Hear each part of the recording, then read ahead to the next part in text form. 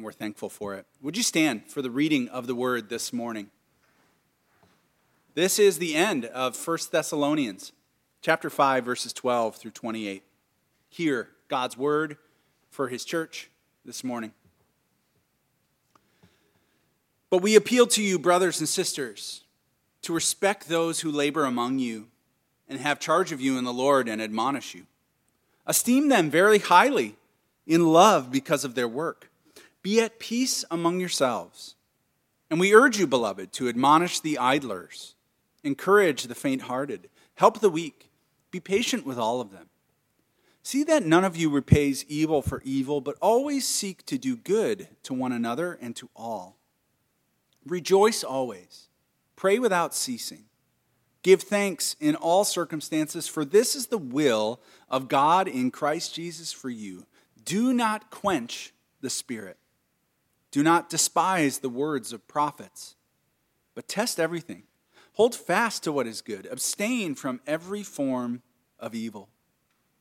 May the God of peace himself sanctify you entirely, and may your spirit and soul and body be kept sound and blameless at the coming of our Lord Jesus Christ. The one who calls you is faithful, and he will do this.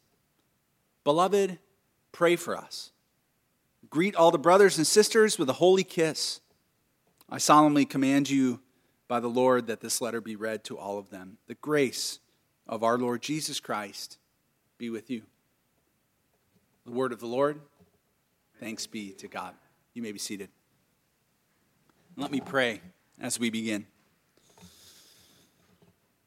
Lord, may the words of my mouth and the meditations of all of our hearts be acceptable in your sight, O Lord, our rock and our Redeemer. Amen. And then all of a sudden we are done with 1 Thessalonians today. So for those of you who have been tracking with us all summer long in our sermon series called Humble Hope, we are walking through both of Paul's letters to Thessalonica, what's known as 1 and 2 Thessalonians. We're finishing up with the first of those letters today. Pastor Simon will introduce us to the beginning of 2 Thessalonians starting next Sunday. Paul ends this letter, this first letter to the Thessalonians, in a fairly standard way. If we look at most Greco-Roman letters of the first century, they had some sort of moral instruction that ended with the author offering a list of imperatives. So here too, Paul offers imperatives. Another word for imperatives is rules, things that you should do and things that you shouldn't do. How are we supposed to understand Paul's ending of this letter and the rules that he lays out for the church, and how applicable are those things to us here today? I want to show you a picture. This is something that's in my house. I hope you can kind of see that. We have this canvas hanging in our bathroom. You might have seen this kind of piece before. They're pretty popular now. You can find them sort of in boutiques and art fairs and at the Kane County Fair and those kind of places. This one is called Bathroom Rules, and it goes over several rules for us to remember in that space. Especially kids, I want you to listen to this, right? You might have something like this. I'm sure your parents would be happy if you followed some of these rules. Now, I have to admit, I'm not super into this. I'm not really into text-based art pieces in my house. It's just not really my thing, but I'm okay with this one, and this one gets to stay because my wife picked it out, and she's pretty good at picking things out for our house, so I don't want to mess with that. But also, I think it's okay because as I look over the list of rules that are here, our kids could use these daily reminders, right? And sometimes, to be honest, I need a couple of these reminders every once in a while to keep our bathroom clean and functioning the way that it should. And we should read Paul's list of imperatives, starting in verse 12, as a list of commands in a similar way. So I actually took the liberty of creating my own canvas for the Thessalonian church that you can sort of read there. I'm going to make these available on Etsy for $50. No, I'm just kidding. I'm not going to do that. But so this picks up on the passage. I want to read just that section of the passage again. You can follow along in this beautiful art piece that's been created. But we appeal to you, brothers and sisters, respect those who labor among you and have charge of you in the Lord and admonish you. Esteem them very highly in love because of their work. Be at peace amongst yourselves. And we urge you, beloved, admonish the idlers, encourage the faint-hearted, help the weak, be patient with all of them. See that none of you repays evil for evil, but always seek to do good to one another and to all. Rejoice always, pray without ceasing, give thanks in all circumstances, for this is the will of God in Christ Jesus for you. Do not quench the Spirit. Do not despise the word of prophets, but test everything. Hold fast to what's good. Abstain from every form of evil. Like I said, I'm not crazy about this kind of art piece, but I'm really thankful we have it in our house because it's a great way for me to be reminded of the tenor of Paul's words at the end of 1 Thessalonians and some of his other letters as well. When we think of commands in our own life, we probably think of a certain rigidity, right? Like rules are kind of like a policy that we have to follow, that we have to sign on the dotted line. But I think it's actually much closer to a document sort of like this one. It's clear, and it's artistic, and it's kind of whimsical almost.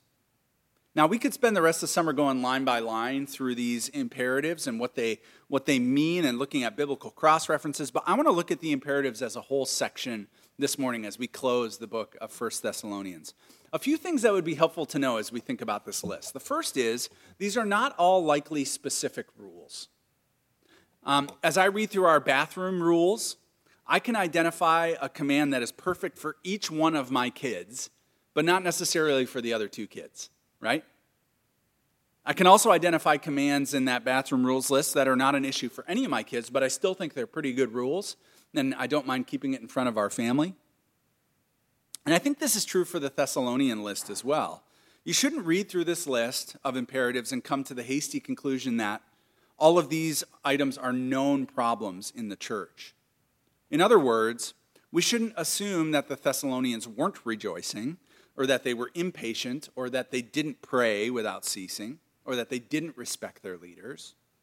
Paul knows this congregation well enough to speak to their specific issues, and I'm guessing he probably threw in some pretty specific things into that list, but not all of them are specific, and many of them could be received just as good sort of general words for the church. The second thing to know about this list of imperatives is that most of these rules are socially minded. Their aim is to strengthen social interaction between brothers and sisters in the church. It's the same for the rules in our bathroom, right? They are mostly social. If one of us does not pick up our stuff or clean after ourselves, someone else has to do it. It affects somebody else. So these rules are helpful for brothers and sisters in our home to know and to keep thinking about one another and stay in good relationship by caring for that space. It's much the same for the list for the Thessalonians.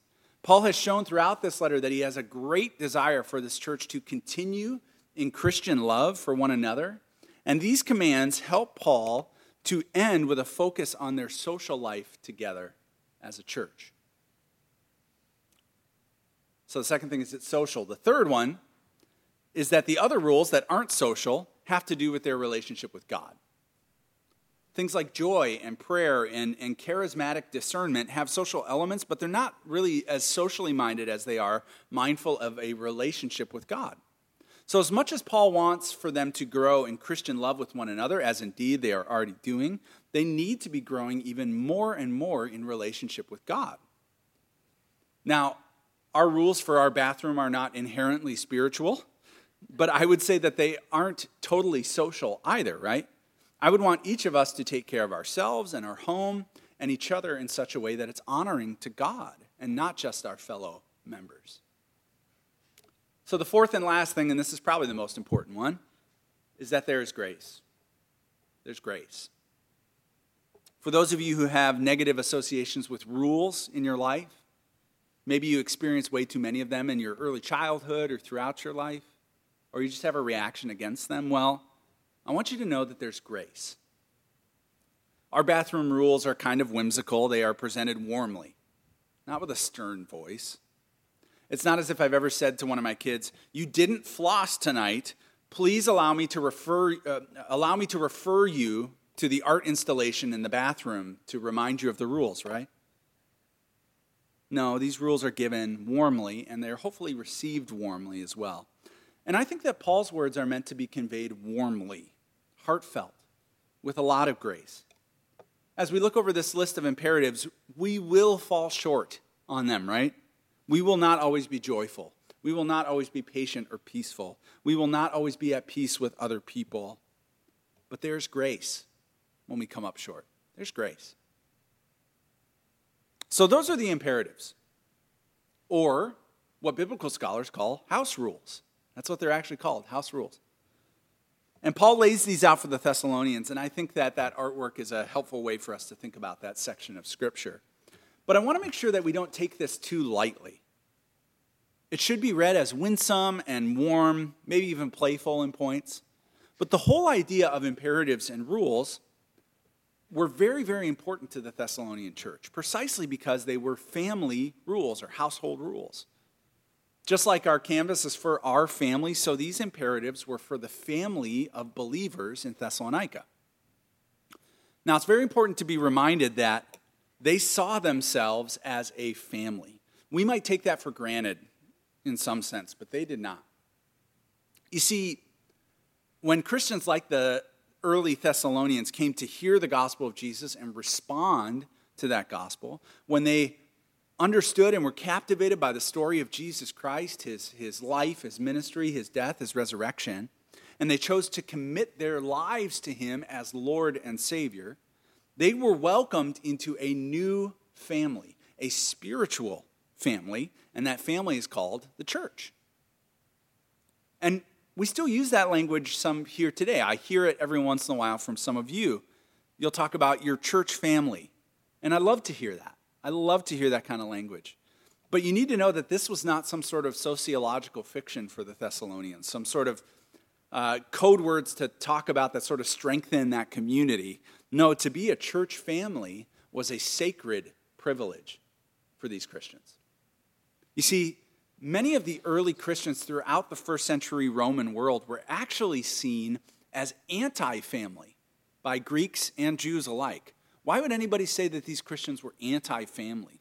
Well, you see, as these believers began to follow Jesus, they stopped participating in certain social and civic opportunities and activities in their community.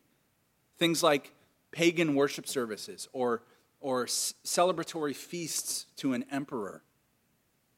And by separating from these kinds of activities, these Christians oftentimes brought shame upon their households, their what we would consider nuclear families. And that often led to family divisions. To cause a division in the family in the Greek world was a disintegration of the whole society. So many Christians were disowned by their families.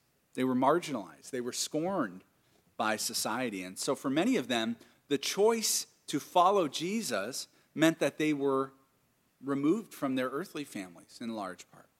So this idea of acceptance into the family of the church, the family of God, was of profound importance to the earliest Christians.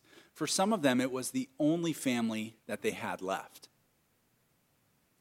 Now, I certainly know some stories in the 21st century today of Christians who experience significant family strife because of their decision to follow Christ, even to the point of being shunned by their families. But these stories are not very common today. I don't hear a lot of them. For most of you here, me included, you have a pretty strong sense of family. And while the ideas of your church being a family is a nice thought, it isn't a highly felt need for you from day to day. And because of this, sadly, we don't often function as a family in the church in the way that we should. But I want to close today by saying something simple. We should function as a family. These friends here with you, whether you know them well or you've never met or you're just getting to know them, those who are joining us on the live stream, those who are at the service last night or the service that will happen later today, you are family. Those people are your family, and you should treat them as such. I worked really hard this week to try and define exactly what family is. That might seem easy to you, but try and do it in your brain right now. It's actually kind of hard. You know, for our family, it's not defined by genetics or an adherence to rules or even a uniformity of thought. Yes, we live in the same place, and locale is an important thing for family, but that won't always be the case, right? My kids will grow up someday and be out of the home. So the best that I could come up with for a working definition of family is that these are the people that you do life with. And you do that life together bound by committed love and common values. Commitment, love, and common values. And it should be the same thing with our church. These people around you here today, just like your family, should be the people that you choose to do life with. And that life together should be bound by a committed love and common values. We should be doing that with one another. When a new visitor comes into our fellowship here, they should feel that sense of love and commitment and common values. They should get a sense that, wow, this is a group of people who are doing life together. So I want to ask just a few questions as we close. As 1 Thessalonians closes for us, we get these imperatives, these rules that give us a sense of how the church family operated in Thessalonica. And it brings some questions for our church to think about too. First question is this: do you see these people around you here today as family? Answer it honestly. Do you see them as family? Paul specifically used the imagery of family throughout his letters to talk about the church, particularly the image of membership with one another. It's a pretty strong image. And he did that as a way of talking about the church, not only what it is, but what it should be striving for. He wanted these disciples to see themselves as a family, whether young or old, Jew, Gentile, married, single, divorced, coming together as a family. As you sit here today, do you see these people as your family? The people that you're going to choose to do life with? That is the biblical model. So if you want to function in that way, you need to actually know each other, spend time with each other, learn each other's stories. I know that our current COVID situation complicates things a great deal right now on those fronts, but maybe the first step for you is just to reach out to someone here today or someone that you know in the community here and say, I'd like to know you better because we are in a church family together. You're part of the family. We're in a family together. Let's know each other better. So be proactive. Choose to function as a family in this way. The next question: are you participating in your church family? I know in our family, in my house, everyone pitches in, everyone helps out, everyone shares their highs and lows at the dinner table. We do chores together, we work towards common goals together. Well, one thing that we know about the early church is that it was a family that valued participation.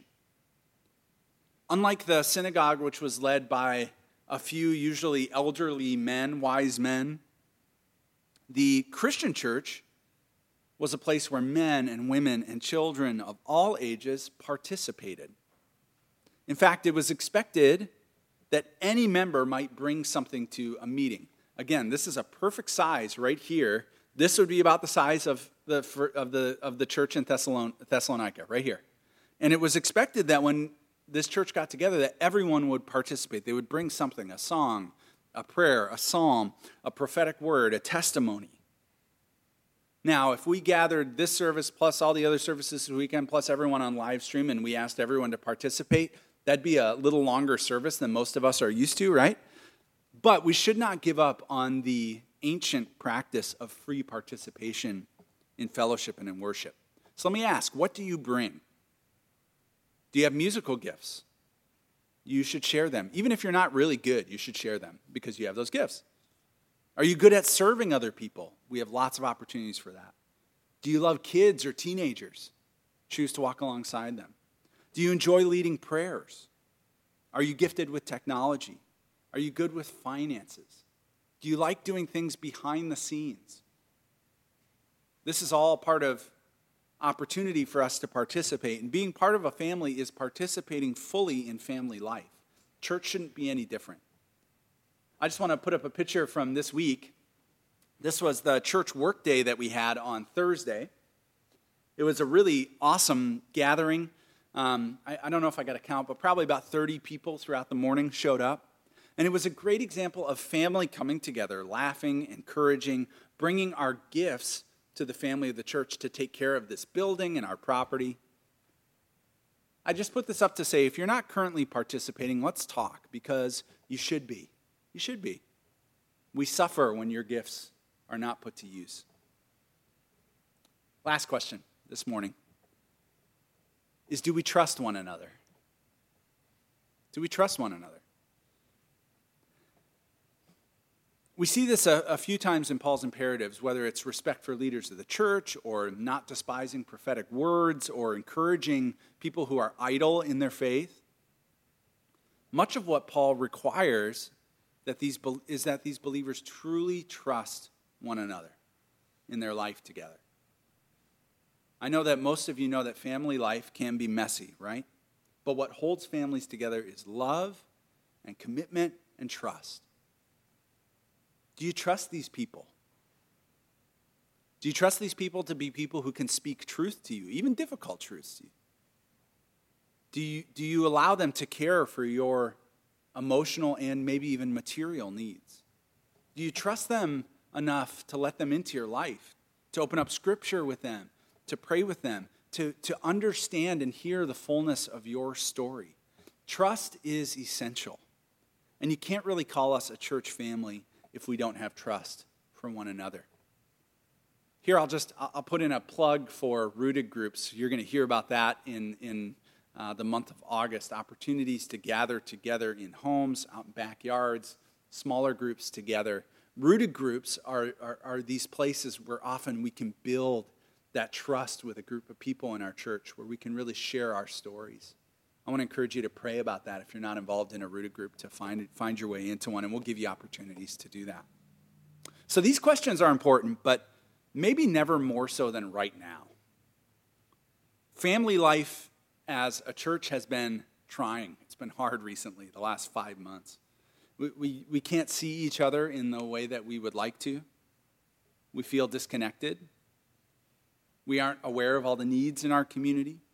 We aren't capable of doing life with one another in the way that we really want to. It's hard. It's been really hard for us as your pastors here.